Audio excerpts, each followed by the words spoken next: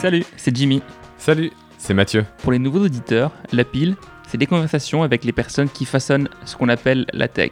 On y parle de leur parcours, de leurs projets et tout ce qui les inspire. Pour ce nouvel épisode, nous vous proposons un entretien que nous avons réalisé avec Yoann Gotthilf le 20 février 2019. Bonne écoute.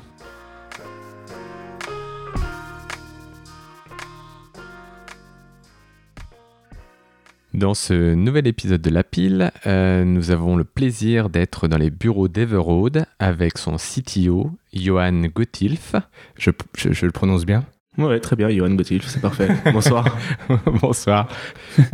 Du coup, est-ce que tu peux te présenter un petit peu, savoir ce que tu fais exactement chez Everoad ? Oui, donc en deux mots, je m'appelle Yoann Gotthilf, je suis le directeur technique d'Everoad. Voilà, ça fait une petite douzaine d'années que je travaille. S'il faut résumer un peu ma dernière expérience, j'ai travaillé chez Captain, donc anciennement chauffeur privé, où j'ai été tech lead avant de rejoindre Everoad au tout début de l'aventure, donc début 2016, enfin mi-2016 exactement. Et voilà, donc pour vous donner un petit mot sur Everoad, aujourd'hui, notre objectif c'est de révolutionner le secteur du transport de marchandises routier partout en Europe, en le rendant plus simple, plus efficace et plus écologique. Et donc pour ça on a créé une marketplace qui permet de mettre en relation des industriels avec des transporteurs qui ont des flottes de poids lourds. Ok, ça se présente comment du coup ? C'est un site, c'est une app, Aujourd'hui ouais c'est ça, c'est un site web, tout ce qu'il y a de plus simple où on va avoir 3 gros applicatifs. On va avoir la plateforme expéditeur, la plateforme transporteur et un back-office pour nos équipes opérationnelles en interne. Ok, très bien. Du coup, petite question technique, qu'est-ce que c'est la stack chez vous ? Alors aujourd'hui, côté front, on va retrouver essentiellement du React avec du GraphQL pour communiquer avec les parties serveur. Et côté back, on va retrouver 2 technos, du Node.js et du Go. Et la petite particularité de notre stack, c'est qu'on est sur une architecture CQRS / event sourcing. Ok, tu peux nous en dire un peu plus ? Déjà, qu'est-ce que ça veut dire CQRS et event sourcing, ça représente quoi ? Ouais. Alors du coup, CQRS, alors c'est 2 patterns d'architecture. La partie CQRS, alors ça part d'un constat assez simple, c'est que dans une architecture traditionnelle, la base de données en fait est designée pour surtout de l'écriture. Et en fait, on se rend compte que quand l'architecture scale, en fait, on est obligé de tordre un peu le modèle de données côté base de données pour que ça rentre dans les différents use cases, dans l'évolution du produit. Donc le principe de CQRS, c'est vraiment de séparer cette partie écriture, donc la partie commande, de la partie lecture. Donc on va écrire dans une base toutes les écritures rentrantes, toutes les commandes qui rentrent sur notre architecture, et en fait la partie lecture qui va être consommée par les différents applicatifs va être différente en fait, elle va être reprojetée à partir de la partie écriture. Projeter, du coup, ça veut dire que par exemple, je sais pas, je prends un compte en banque, les événements ce serait je vais payer ma nourriture, ma nouvelle paire de chaussures, et la projection ce serait le solde de mon compte par exemple. Voilà, donc okay. On parle pas forcément encore d'événements à ce niveau-là. L'event sourcing, c'est un autre pattern qui vient en binôme avec la CQRS, mais effectivement le but c'est quand je veux modifier mon compte, on va rentrer l'état du compte sur la partie écriture. On va envoyer, on va indiquer à la partie lecture qu'il y a eu un changement sur cette partie-là, et la partie lecture va se mettre à jour en fonction de son besoin métier. Pourquoi il est utilisé côté applicatif. Ok, ça veut dire que plusieurs applications peuvent lire la même base quoi, et faire ce qu'ils veulent après quoi. C'est-à-dire que la lecture elle est faite par chaque application comme elle le veut, comme elle le sent. Voilà, donc c'est ça, c'est la partie écriture, ça va être notre source de vérité, ça va être l'unique point de source de vérité, et après on va retrouver beaucoup de duplication de données sur les différentes bases de lecture qui ont un objectif clair en fait, c'est d'être particulièrement adapté en fait à comment va être consommée la donnée. Donc en fait, on fait aujourd'hui des bases de données qui sont spécifiquement adaptées pour l'API et pour la partie front.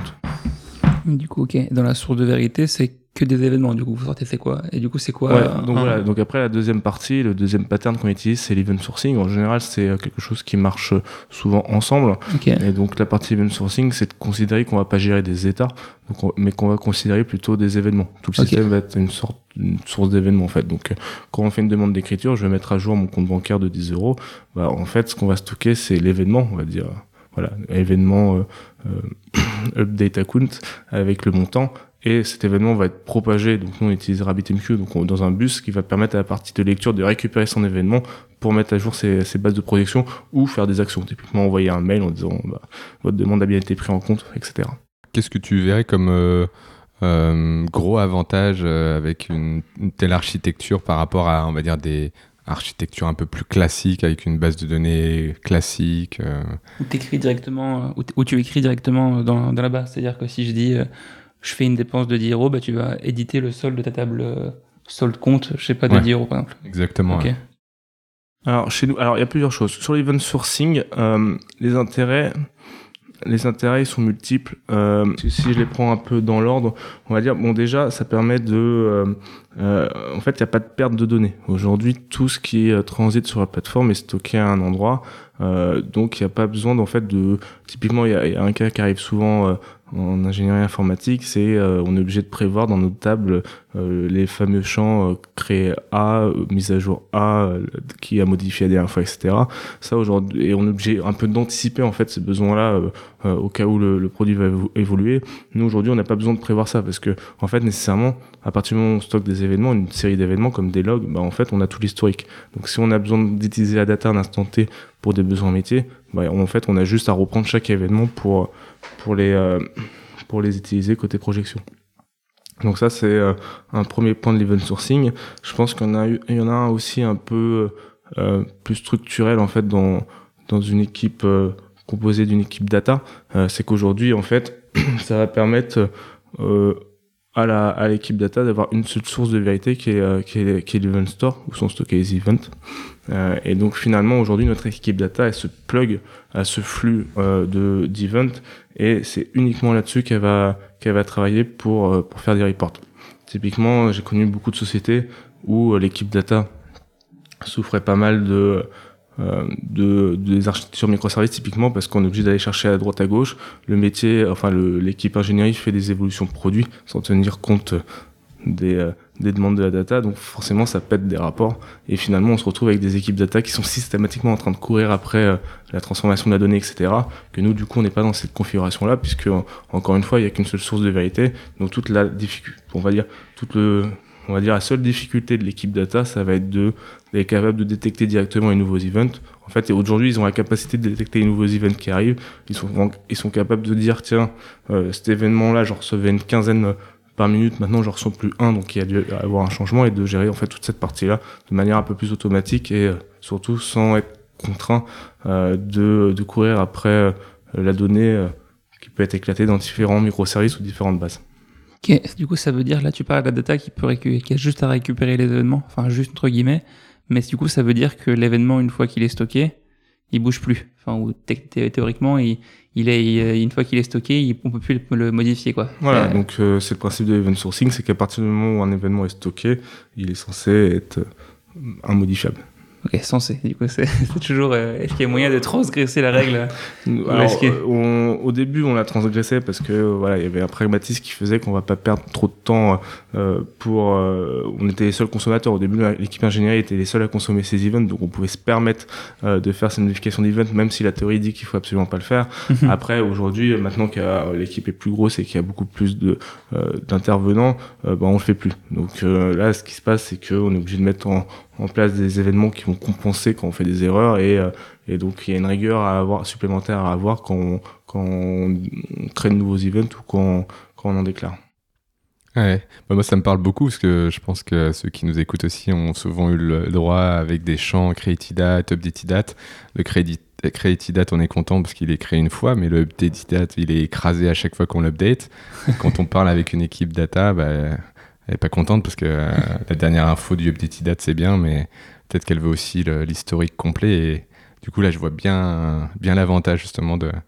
Voilà, donc effectivement le gros avantage de l'event sourcing, c'est pas de perte de données. Et après il y a un autre avantage aussi. Alors nous c'est pas un cas qui nous intéresse réellement, mais aujourd'hui c'est pas mal utilisé. En fait l'exemple qu'on trouve sur internet souvent de l'event sourcing, ça va être ce qu'on a un peu raconté tout à l'heure, c'est tout ce qui est bancaire. Okay. Parce que en fait le pattern garantit une très forte transactionnalité, donc ça peut être utile quand on veut éviter des accès concurrents sur un compte bancaire. pas forcément pratique de se faire débiter 2 fois alors qu'on n'a pas demandé. C'est ça. Et je pense pour l'audit aussi, de manière générale, c'est super intéressant. Ouais, exact. Donc là, ça rejoint un peu la partie data où effectivement, encore une fois, toujours pas de perte de données. Donc, on peut voir tout ce qui se passe.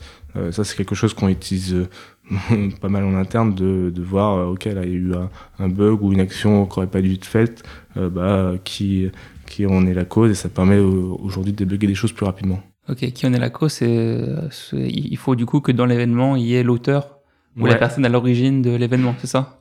C'est ça. Aujourd'hui, dans l'événement, on va retrouver plusieurs choses. On va retrouver le nom de l'événement, donc quelle est l'action qui est liée à l'événement. On va retrouver une version, donc la version en fait on va retrouver on va retrouver l'identifiant, donc sur quel objet, sur quelle entité ça va s'appliquer. On va retrouver une version, c'est une version de l'objet en fait, ça permet de garantir les mises à jour, ça permet d'éviter justement les écritures concurrentes, parce qu'on va dire que s'il y a 2 events sur la version 4 du même objet, on va en prendre que un sur les 2. On retrouve un payload, donc toutes les informations relatives à l'événement. Donc par exemple, pour reprendre l'histoire du compte bancaire, on va retrouver le montant. Et enfin, nous, la date, à quelle date l'événement a été créé, et nous, on va retrouver toutes les informations sur l'utilisateur qui l'a fait. Et du coup, le fait d'avoir ce log te permet, je réfléchis juste, si tu as un nouveau service qui apparaît, et comme tu dis que c'est la source de vérité finalement, cet event log, donc ça veut dire que tu peux prendre toute ou une partie de ce log et dire je rerun, enfin je relance ces différents événements pour reconstruire une base de données nouvelle par exemple pour un service donné, c'est ça? C'est ça. Donc aujourd'hui, c'est c'est la combinaison des deux qui permet de faire ça. C'est en même temps le CQRS, en même temps l'event sourcing. C'est assez pratique parce que effectivement aujourd'hui, typiquement, on avait besoin sur nos commandes de faire une timeline sur la partie back office, de permettre aux opérations d'avoir une timeline des choses qui sont passées. Donc en fait, ça c'est quelque chose qu'on a fait très facilement, et c'est souvent une mécanique qu'on utilise quasiment tout le temps à chaque fois qu'on a besoin de rajouter des fonctionnalités. C'est qu'on va développer en fait la partie lecture, donc la base de données, toute la partie qui permet de consommer les événements pour créer en base ces différentes timelines. Et finalement, la migration, quand on veut être live, ça consiste uniquement à reprendre les événements qui vont impacter ce service-là et de les rejouer. Donc c'est ça qui fait aussi tout l'intérêt de la partie CQRS architecture, c'est que je trouve qu'au CQRS event sourcing, c'est qu'on se retrouve avec une architecture qui va être très flexible. Aujourd'hui, il y a aucune, on a très peu de dettes techniques sur cette partie-là. C'est quelque chose qu'on peut vraiment faire évoluer. Aujourd'hui, le legacy en fait qu'on va retrouver, il va surtout se situer au niveau de l'event sourcing. C'est ça aujourd'hui dans ce type d'architecture, la vraie problématique, c'est les events. C'est quelle taille on donne aux events, quelle granularité on leur donne. Et effectivement, si on fait des bêtises, c'est inscrit pour la vie. Donc c'est quelque chose sur lequel on va être obligé de compter dans les semaines, mois, années à venir. Donc en fait, tout le reste est très flexible. On peut vraiment changer n'importe quoi, n'importe quel composant de manière relativement simple. Le seul truc qui compose la partie legacy de la stack, c'est en fait l'event store avec les données qu'il y a dedans. C'est-à-dire qu'il peut y avoir des événements qui sont plus du tout utilisés, mais qui doivent quand même être handlés, c'est-à-dire plus émis, mais qui doivent quand même être gérés par l'application si elle fait un replay ou si... Ouais, c'est ça. C'est que effectivement, alors il y a plusieurs choses. C'est que déjà, il y a un truc tout bête. Et un truc qui est très difficile en event sourcing, c'est de trouver la granularité de l'event. Est-ce que, par exemple, je sais pas, quand on inscrit un utilisateur, est-ce qu'on va créer un event qui va dire, bon, voilà, là, je crée le prénom, un autre event qui dit, là, je crée le nom, là, un autre event qui dit, je crée le mot de passe, ou est-ce qu'on va faire un seul event création d'utilisateur qui regroupe toutes ces infos-là? Okay. Et ça, cette granularité, c'est là, en fait, où vous avez toute la difficulté, parce que si on fait des événements trop gros, en fait, il va y avoir une vraie complexité côté projection, à devoir avoir beaucoup de données qui arrivent et à devoir faire un tri là-dedans.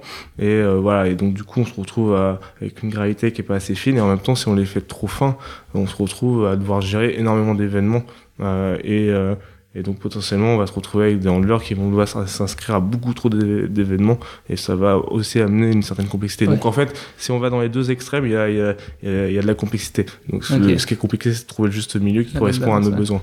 Et donc si on se plante, donc si la granularité qu'on a choisie n'est pas bonne, et ben c'est quelque chose qu'on paye.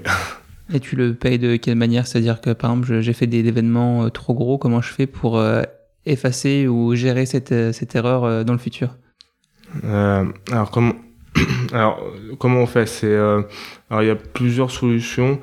Il y a une solution qui est assez simple que nous on fait pas encore parce qu'on n'a pas un volume assez important, mais c'est de faire ce qu'on appelle du snapshot. C'est-à-dire en fait quand sur une entité le nombre d'événements devient trop important et que ça fait ralentir la partie écriture, ce qu'on peut faire c'est regrouper tous les événements, donc archiver en fait les événements et finalement faire un snapshot, donc les réagréger et stocker ça dans Event Store. Donc en fait ça permet finalement d'effacer un peu de manière indirecte la partie legacy, en plus d'améliorer les perfs. Et après, la gestion, elle se fait de manière assez compliquée. C'est-à-dire que sur chaque event, par exemple, typiquement, si on a défini qu'un événement était trop gros, il faut le rendre plus granulaire, on va créer les événements granulaires, mais il va falloir continuer à gérer côté lecture l'ancien événement pour être sûr que si on rejoue des événements ou quoi que ce soit, cet événement-là continue à être pris en compte. Cool, c'est vraiment cool comme architecture. Je pense est-ce qu'on a listé tous les points entre guillemets négatifs là, parce qu'au final ou est-ce qu'il y a d'autres trucs un peu, attention, est-ce qu'il y a d'autres trucs un peu embêtants quand tu choisis ces jeux d'architecture? Il y a d'autres points. Il y a des trucs qui sont pas évidents. Bon, moi, honnêtement, c'est un choix que je regrette pas. Hein. Si je devais le refaire, je le referais. Je pense que c'est quand même une architecture qui demande une certaine temps avant d'avoir de la maturité. Typiquement, c'est une techno c'est une archi qui est fortement asynchrone. Et tout ce qui dit asynchrone dit gestion des erreurs. Donc aujourd'hui, par exemple, quand il y a des projections côté lecture qui réussissent pas, aujourd'hui nous ça tombe dans une dead letter et par exemple aujourd'hui on continue à les gérer à la main parce qu'on a un volume qui nous permet de le gérer à la main. Donc j'imagine que sur des trafics à terme, quand on aura un trafic plus fort, va falloir trouver des mécanismes qui permettent de gérer toutes ces erreurs là de manière automatisée. Donc finalement on se rend compte que même après 2 ans et demi, c'est quand même une architecture qu'on est obligé de faire progresser, de faire évoluer pour atteindre une maturité critique. Donc ça je pense que quand on rentre là-dedans, il faut savoir qu'il y en a un petit bout de temps pour atteindre la maturité qu'on souhaite. Et un dernier défaut, mais qui s'apprend, c'est qu'aujourd'hui, c'est une plateforme, comme je l'ai dit, qui est une architecture qui est très asynchrone. Et donc, ça, c'est pas forcément évident à gérer pour des ingénieurs. Typiquement.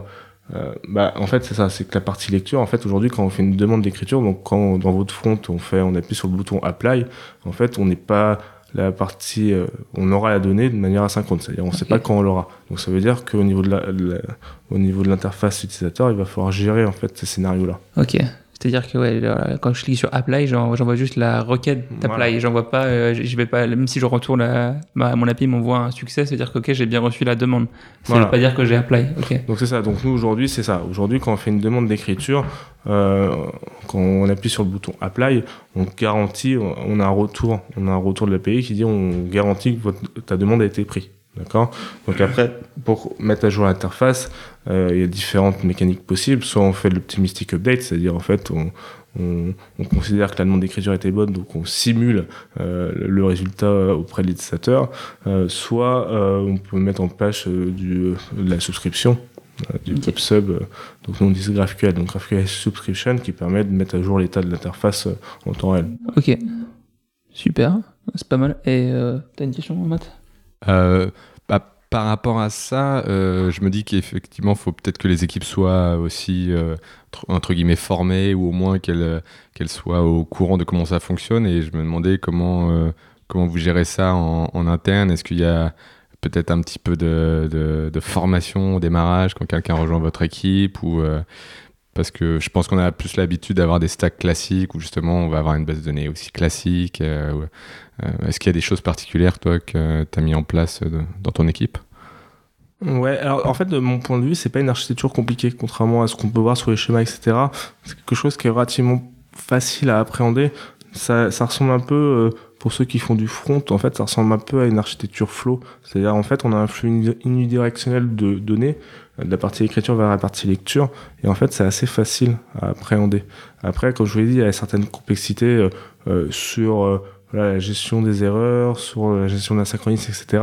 Mais en fait, l'architecture en elle-même, elle est cachée dans un espèce de framework. Donc, un développeur qui arrive, ne voit pas toute la complexité interne de la plateforme. Et au niveau data, c'est très simple à comprendre. Par exemple, une architecture microservice classique où on va avoir chaque microservice qui gère son périmètre de données fonctionnel, et donc un microservice va être obligé de consommer les différents microservices des autres microservices pour récupérer la donnée qu'il a besoin. En fait, ça c'est beaucoup plus compliqué à appréhender parce qu'on se retrouve avec une espèce de monnaie distribuée avec des dépendances partout entre les microservices. Donc en fait, ces architectures-là, elles sont très compliquées à appréhender. Que nous, ça fonctionne pas comme ça. Notre architecture microservice, c'est qu'en fait, on a une partie écriture qui centralise un peu toute la logique métier et la gestion des événements.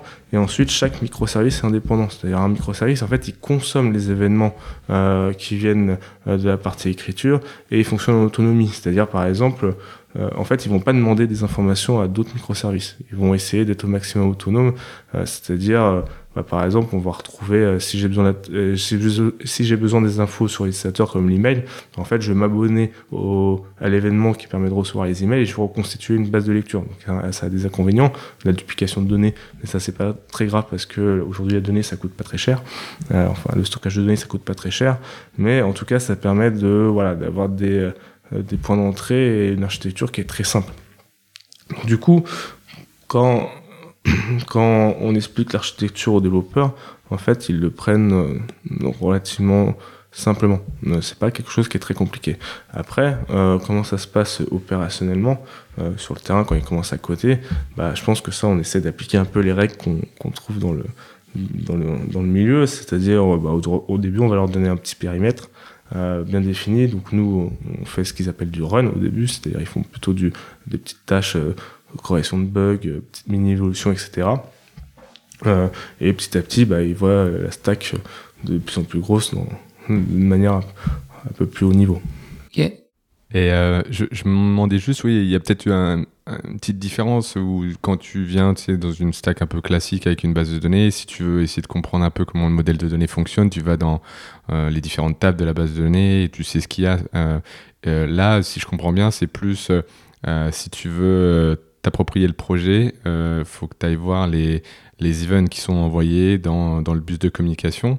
Et je me demandais juste comment ça fonctionne en fait. Est-ce que vous avez un endroit où vous documentez justement les différents payloads de ces events et comment vous faites évoluer ça? Genre si j'ai une fonctionnalité est-ce que je dois me poser la question, est-ce que ça doit générer un nouvel event? Et si c'est le cas, comment vous faites en fait pour définir tout ça? Alors ça, c'est une bonne question aujourd'hui. C'est vrai qu'on n'a pas de documentation sur les events. C'est une lacune. C'est quelque chose qu'on pourrait faire et qu'on devrait faire. Après, les développeurs, encore une fois, ils commencent par un petit périmètre. Donc, en fait, ils commencent à avoir quelques événements sur un microservice qui les consomme et comment après le microservice l'utilise pour mettre en valeur les données pour que ça soit exploité par le front. Donc, ça se fait petit à petit. Après, il y a une très bonne question, c'est de dire comment on décide de créer des nouveaux events. Ça, en fait, on gère plus. Donc ça, c'est un vrai point parce que, comme on l'a dit, c'est toute la difficulté un peu de ces deux patterns, en tout cas du pattern event sourcing. Et donc là, ce que j'ai dit, ce qu'on fait, c'est qu'aujourd'hui, ça se passe plus au niveau du process, de la gestion de projet, où chaque développeur, quand on démarre un projet, il doit faire une spécification technique, et cette spec technique, elle est reviewée par des architectes, et c'est à ce moment-là qu'on arbitre sur la création ou pas de nouveaux events. Ok.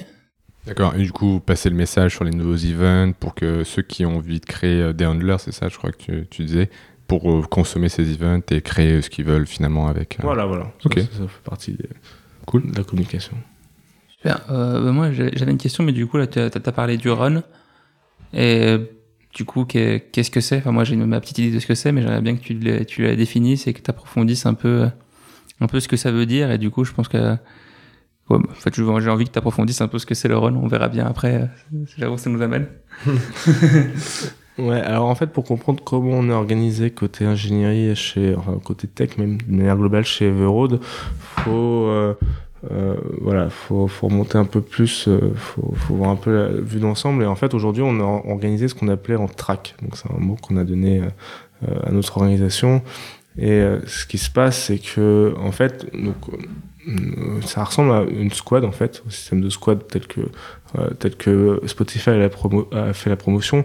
La différence entre une track et une squad, c'est qu'une track va être beaucoup plus court terme. Ça va vraiment être sur une mission spécifique et on va essayer de faire durer une track entre une semaine et maximum 2-3 mois. Il y a vraiment une volonté de faire le plus court possible. Et aujourd'hui, on trouve au sein de la tech 3 types de tracks. On va retrouver la track projet. Le but de la track projet, c'est de prendre un projet de roadmap et de le dérouler de A à Z, la partie définition du besoin jusqu'à la partie lancement. On va retrouver ce qu'on appelle des hack tracks. Chez nous, c'est une sorte de track projet en version un peu plus allégée. C'est vraiment pour résoudre des souffrances un peu qui peuvent arriver en cours de trimestre sur des choses qui sont pas prévues. Donc, on va déclencher une hack track pour résoudre ces problèmes spécifiques. Et enfin, donc on a la track run dont j'ai parlé rapidement, où là, en fait, ça va être une track qui va être uniquement dédiée à la partie assistance et support. Donc ça veut dire que sur une semaine, on a vraiment des développeurs qui sont focalisés uniquement sur du projet ou sur du hack, et d'autres développeurs qui sont uniquement focalisés sur du support. Donc j'imagine que c'est super intéressant pour éviter tout ce qui est context switching, changer de contexte du coup à chaque fois entre je bosse sur ma feature et je suis dérangé plus ou moins par le support ou production parce qu'il y a un bug et qu'il faut rusher. Donc là en gros chacun a son scope, son périmètre bien défini et ça tourne, j'imagine. Voilà, c'est un peu l'idée. Pardon. Donc effectivement ça tourne pas mal. Aujourd'hui, voilà, pour vous donner un peu des stats que j'ai sur le dernier trimestre, en gros, un développeur, il a travaillé en moyenne sur 2 projets, une hack, et il a fait 2 sessions de 2 semaines sur du run. Donc, comme je vous l'ai dit, en fait, le but, c'est vraiment que ce soit court terme, et ça tourne beaucoup, en fait. Un développeur, il se retrouve à avoir plusieurs casquettes, plusieurs rôles au sein d'un trimestre. Donc voilà, il y a vraiment une envie aussi d'éviter la routine et de promouvoir un peu le changement et de permettre aux gens d'avoir des rôles qui sont peut-être au-delà de qui vont les sortir en tout cas de leur zone de confort. Aujourd'hui, par exemple, n'importe quel développeur chez Everoad peut leader un projet, c'est-à-dire faire l'aspect technique, etc. C'est pas uniquement réservé aux architectes. Alors après, on a un cadre qui permet de s'assurer que ce qui est défini est correctement fait et qu'on va dans le bon chemin. Mais en tout cas, on peut faire aussi bien uniquement des petits tickets de debug, etc., que travailler sur un projet d'envergure, que être lead d'un projet où on va faire l'aspect technique. Donc, ça permet vraiment de tourner. Et effectivement, l'intérêt numéro 1 de cette structure, c'est de permettre aux projets. Donc aujourd'hui, je pense que dans n'importe quelle société, la partie projet, c'est la partie un peu stratégique. C'est là, on veut avancer vite sur cette partie-là. On veut développer rapidement notre produit. Et donc le but de l'équipe Run, le premier objectif de l'équipe Run, c'est effectivement de protéger les équipes projets. C'est de s'assurer que les projets, ils font pas de, comme tu as dit, context switching, ou qui soient pas dérangés par des interlocuteurs externes. On ne veut pas qu'il y ait quelqu'un du métier qui monte à l'étage et qui tape sur l'épaule de la personne qui est en projet. Donc ce qu'on dit aux équipes métiers, c'est que vous pouvez venir nous voir, vous pouvez venir nous déranger, mais faut déranger les personnes qui sont en run, uniquement elles. Ok. Et comment elles sont identifiées? Elles ont une casquette, elles ont... Alors, ce qu'on a mis ouais, on y a réfléchi, ça, mais on s'est dit que ça... Alors, en fait, bon, on a tendance à privilégier quand même les méthodes de communication un peu asynchrones. Donc, par exemple, on a créé un channel Slack qui s'appelle Tech Support, sur lequel on va avoir... donc, nous, on découpe par semaine, en fait. Donc, ça veut dire qu'une personne va être en run sur la semaine entière. Donc, du coup, en chaque début de semaine, les personnes qui sont en run se mettent sur ce channel-là pour apporter assistance et débloquer les utilisateurs et plutôt les personnes internes qui sont bloquées. Et deuxièmement, c'est qu'aujourd'hui, on a un document le nom est pas très sexy, ça s'appelle Engineering Resource Plan, mais où en fait chaque semaine, on va indiquer quel développeur bosse sur quoi. Donc, et soit il indique qu'il bosse sur un projet, donc il y a le nom du projet, soit il indique qu'il bosse en run. Et donc ça a plusieurs intérêts, ce document-là. Ça a un intérêt de donner déjà de la visibilité, nous, en interne, dans l'équipe tech, qui bosse sur quoi. Parce que même une petite quinzaine de développeurs, ce fonctionnement en track, des fois, on sait plus trop qui bosse sur quoi. Enfin, avant qu'on ait mis ce document en place, on perdait un peu le fil. Ça permet donc, pour répondre à la question, ça permet aussi aux équipes métiers de savoir qui peuvent déranger, parce que chaque semaine, le document identifie clairement qui est en run. Et enfin, ça permet aussi d'avoir de la visibilité, d'être capable d'anticiper quand on va avoir trop de personnes en run et de dire, tiens, là, on va pouvoir déclencher des projets. Donc, c'est aussi un outil de pilotage. Cool. Moi, j'ai une petite question, c'est sur le run. Comment tu fais? Après, par exemple, il y a quelqu'un des opérations qui a sa petite idée de feature en tête et qui essaie de la faire passer dans le run parce que c'est un petit truc, mais ça peut avoir un impact stratégique. En gros, la question est comment vous filtrez les demandes qui arrivent au run. En fait, parce que je pense pas il faut quand même qu'il y ait un filtre, je suppose. Alors, sur tout ce qui est... sur tout ce qui vient de tech support, donc sur chat et Slack que j'ai dit, plus la communication des personnes qui peuvent venir, ça doit se faire uniquement sur du déblocage. C'est-à-dire les personnes ont un problème, ils sont bloqués. Typiquement, on avait eu l'exemple d'une personne aux opérations qui n'arrivait pas à changer le prix parce qu'elle essayait de mettre une virgule. Donc de peau, l'API prenait pas elle prenait que des nombres entiers. Donc du coup, en fait, là, l'action qu'on a fait, c'est l'idée, elle avait posté un message sur Slack, on lui avait répondu, pour que tu puisses continuer à bosser, il suffit juste que tu choisisses entre 33 et 34 et que tu ne mettes pas 33,5. Donc en fait, ça c'est le premier objectif de l'équipe Run, c'est de débloquer cette situation, donc elle peut continuer à travailler. Après, si elle pense effectivement que c'est un bug, et qu'il faut le corriger, qu'il faut pouvoir prendre des noms flottants, et dans ce cas-là, en fait, elle va créer un ticket. Donc nous, on utilise un formulaire Google qui est après envoyé dans Jira, et après, donc là, il y a une méthodologie assez classique sur la gestion des tickets en run, c'est-à-dire en fait, il y a un daily meeting tous les matins où chacun donne sur quel ticket il travaille, et il y a une priorisation de ces tickets-là. Donc c'est un fonctionnement assez classique. Et par contre, ce qui est important, c'est que sur cette partie-là, sur tous les tickets qui tournent sur Jira, ça peut être uniquement des bugs, uniquement des problèmes. Alors, il y a bugs et petits changements de configuration. Mais tout ce qui est demande d'évolution produit, ça passe pas par ce flow-là. C'est un autre flow qui tombe directement du côté de l'équipe produit et qu'on gère pas. Okay.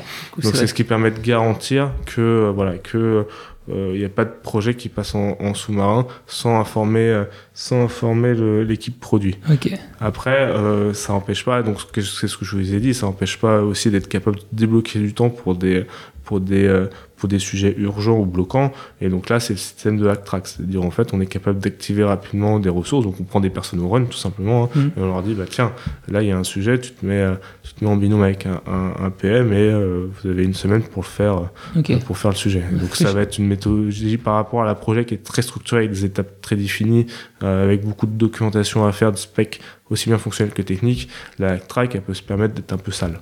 Ok, ouais, le but c'est d'arriver à un résultat rapidement. C'est-à-dire que je pense qu'elle est aussi en temps, elle est beaucoup moins longue qu'une track projet. Par exemple, c'est quelque chose qui va durer, ça va pas durer 3 mois. Une hack track, ça va durer 1-2 semaines max, même si des fois c'est quelques jours, quoi. Pour découvrir un projet, en fait, c'est pour esquisser ce qui pourrait rentrer dans la track projet. Ouais, ça va vraiment être des très petits sujets. C'est vraiment le but, c'est vraiment résoudre une souffrance sur un projet de petite envergure. C'est vraiment débloquer des situations. Ok. Et du coup, sur la track projet, quand ça passe en track projet, vous avez déjà un peu élagué le problème, vous avez déjà un peu fait des recherches techniques, ou c'est un projet, c'était juste un document Google avec que des user stories, par exemple, dedans, où il y a un peu de recherche technique déjà, ou des idées d'implémentation avant que ça arrive dans la track? Alors, la track projet, en fait, ça se passe de la façon suivante. C'est quand ça commence, en fait, on nomme un trio PM, enfin produit, design et engineering qui vont être ensemble dès le début, en fait, dès la partie de définition. D'accord, on s'arrange pour que tout le monde soit présent dès le début. Ça permet de donner une unité. Et aussi, par exemple, on peut se dire à quoi ça sert de mettre le développeur dès le début, pourquoi on le met pas juste au moment de la conception technique et du développement, c'est que ça a deux intérêts, c'est que ça permet d'impliquer fortement le développeur sur le projet et s'assurer qu'il soit aligné avec la vision business et ce qu'on veut faire. Et ça permet aussi, il a aussi un rôle d'arbitre. Il va être capable d'arbitrer différentes solutions que vont proposer le design. Par exemple, il va être capable de dire, bah tiens, si tu prends cette solution en termes du X ou en termes de fonctionnalité, ça va prendre 10 jours. Si tu prends celle-là, ça va prendre 1 jour. Donc ça permet aussi d'amener une certaine dynamique et de s'assurer qu'on est optimal sur le déroulé du projet. Donc en fait, c'est ces 3 personnes-là qui sont là dès le début. Et après, donc sur la partie, on a 2 parties qui sont la partie define. Donc on va essayer de définir, trouver quel est le problème et comment on va le corriger.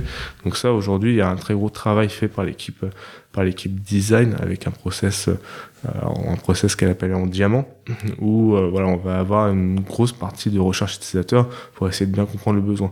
C'est des phases qui peuvent durer, sur des petits projets évidemment ça va durer quelques jours, mais on s'accorde en fait de passer quasiment 2-3 mois sur certains gros projets pour bien définir le besoin. Donc là on prend vraiment beaucoup de temps et beaucoup d'énergie, essayer de délivrer en tout cas, essayer de bien comprendre quel est le problème de l'utilisateur et comment on va le résoudre de manière optimale.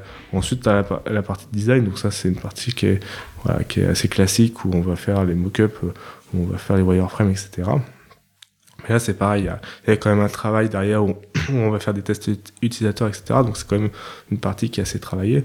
Et une fois qu'on va passer sur la partie build, donc la partie développement, donc là, il va y avoir 2 phases. Il va y avoir la partie spec technique, où comme je vous ai dit, c'est le lead du projet, enfin le owner du projet côté dev qui va le faire, mais ça va être reviewé par l'ensemble de l'équipe, etc. Et après, on va faire le développement. Et après, la dernière partie, c'est le lancement. Le lancement, ça dépend du type de projet. Un projet qui va impacter nos utilisateurs finaux, nos clients, nécessairement là on va faire de la communication à l'externe, on va faire des press releases, etc. Si c'est plutôt un outil interne, là on va faire de la formation, du support, etc. Ok, super. Et le développeur qui participe à la phase define, c'est ça que tu disais, est-ce que c'est forcément le développeur qui va passer sur l'implémentation après ou pas? Généralement oui. Il peut y avoir des exceptions parce qu'on peut décider de réaffecter des personnes sur des projets qui auront plus d'impact ou en tout cas ils vont être mieux qualifiés pour faire cette partie-là. Après oui, essentiellement le développeur va être présent sur toutes les étapes jusqu'au bout. Et donc son boulot ça va être comme je vous l'ai dit en fait sur la partie build, c'est lui qui va faire l'aspect technique et généralement c'est lui qui va un peu leader la partie développement. Donc répartition des tâches et s'assurer que le travail est bien fait. Et c'est ça que je trouve intéressant, parce que souvent dans le modèle un peu squad, on peut avoir cette problématique où on essaie de définir les specs en amont, peut-être juste côté produit, puis on donne ça dans les mains des développeurs, et les développeurs découvrent plus ou moins en fait ce qui a été décidé, sans avoir pris justement le point de vue ingénierie, comme tu disais. Et je trouve ça super intéressant, parce qu'au final, si je comprends bien, le développeur, il devient plus ou moins project manager, même si c'est peut-être un gros mot pour certains, mais en gros il connaît tout en fait. Il a discuté avec le designer et le produit, donc il a vraiment une vision finalement à 360 de la fonctionnalité, si on parle de fonctionnalité, et du coup il peut leader ça de bout en bout finalement, sans avoir besoin même d'un PM peut-être aux alentours pour sortir une version de cette feature, c'est ça? Ouais, clairement. C'est vraiment l'objectif, c'est de casser un peu les silos qu'il peut y avoir entre les 3 équipes, produit, design et engineering, et effectivement d'avoir une co-responsabilité en tout cas sur le déroulement du projet. Après, comme je vous l'ai dit, ça n'empêche pas que derrière on a des garde-fous entre guillemets. En tout cas, on a des personnes qui on a des architectes, on a des lead PM, on a des personnes derrière qui quand même vérifient que le projet va dans le bon sens, mais effectivement, ils ont une certaine autonomie sur le projet et surtout, ils travaillent ensemble. En fait. C'est ça qui est important. Et souvent, on voit souvent le PM qui travaille main dans la main avec le développeur sur la partie développement. On s'assure que ce soit aussi le développeur qui travaille main dans la main sur la partie define et design avec et le design et le produit. C'est cool. Et ça se passe bien, je suppose. Ça se passe bien. Ouais. et je vois un avantage aussi. J'ai l'habitude de travailler en squad justement et des squads long terme. Donc du coup, il y a une problématique que je vois souvent, qui revient souvent, c'est le partage de connaissances aussi entre les développeurs. Et souvent, les développeurs sont dans une squad et vont peut-être bouger peut-être 6 mois après, mais ils vont être surtout focus sur une partie de la code base. Et je trouve ça super intéressant ce que tu as décrit comme organisation, parce que ça permet vraiment de bouger. Et je pense que pour un développeur, c'est cool d'avoir quelque chose de nouveau, entre guillemets, de pas toujours être cantonné à cette fonctionnalité dans la code base. Et du coup, oui, de partager justement les codes review, j'imagine, ça doit être plus simple aussi, puisque tu peux demander à n'importe qui finalement de review ton code, puisque tout le monde a une vision globale de la code base finalement. Ouais, c'est pas mal ça. Et je trouve aussi que c'est un bon équilibre entre changer de projet et bien en terminer un, parce que vu qu'il y a les gens de la run qui vont protéger, tu vas pouvoir à la fin de ta track, avoir ta track de peu importe le temps, 1 mois, 2 mois, terminer ton projet de 2 mois, revenir dans la run pour faire un peu du day-to-day business.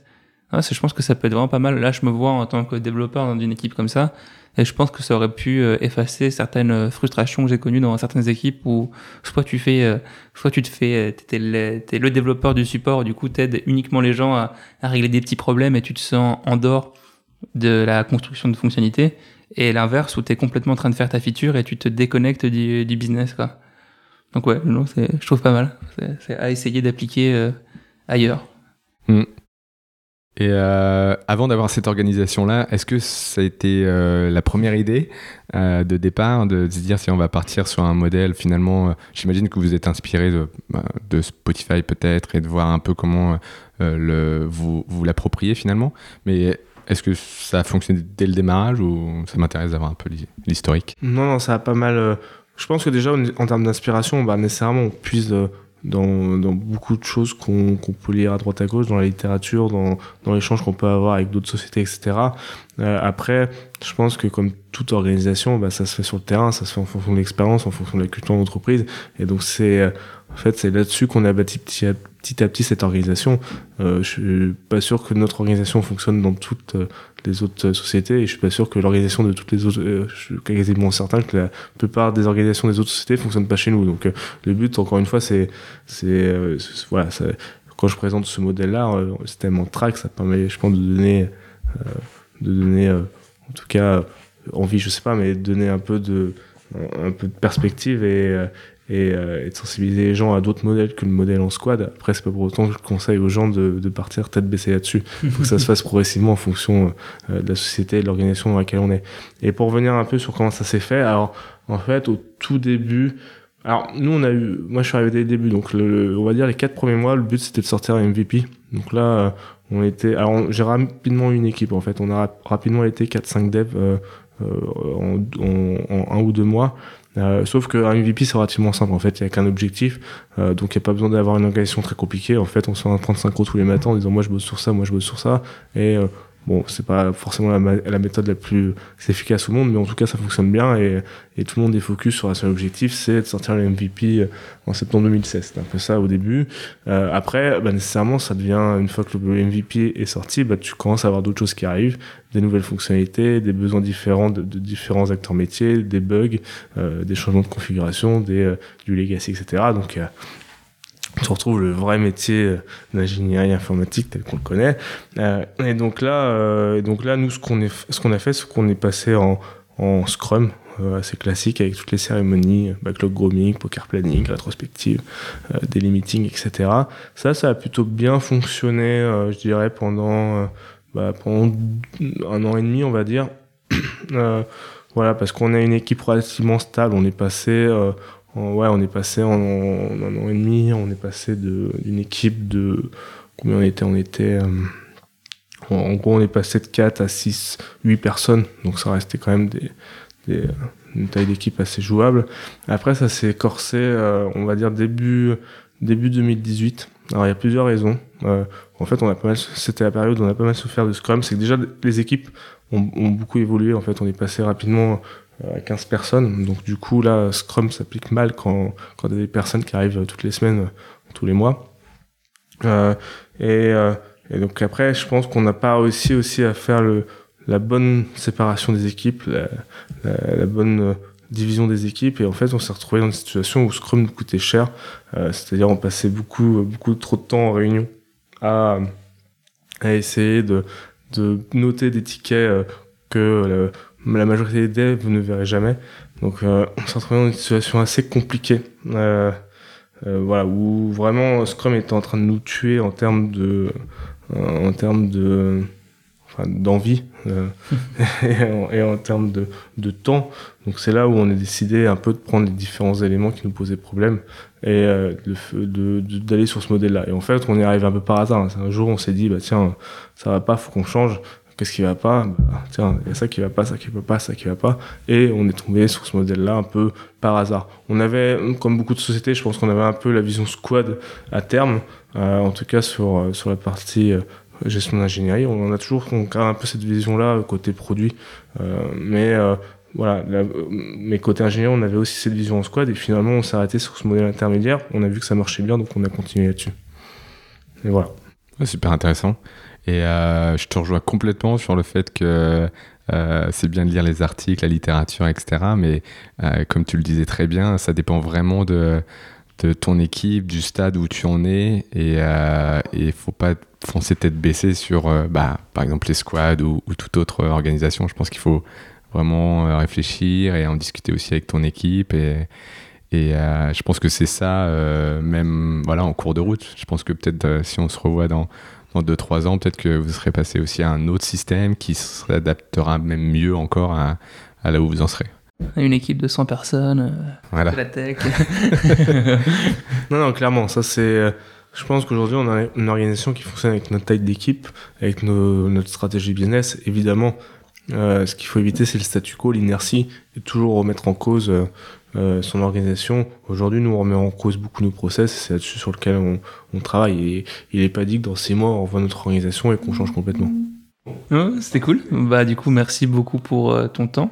Merci beaucoup, Yoann. Mathieu, merci beaucoup pour ton temps aussi. Merci à toi, Il faut être grateful de participer. Merci à vous deux de m'avoir invité. Voilà. Avec plaisir.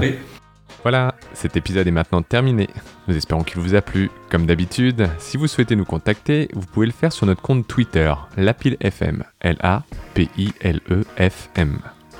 Si le podcast vous plaît, n'hésitez surtout pas à nous mettre 5 étoiles sur Apple Podcast, ou bien d'en parler autour de vous, ça nous aide vraiment, vraiment beaucoup. Merci d'avoir écouté jusqu'au bout, et on vous donne rendez-vous dans 2 semaines pour un prochain épisode. À bientôt!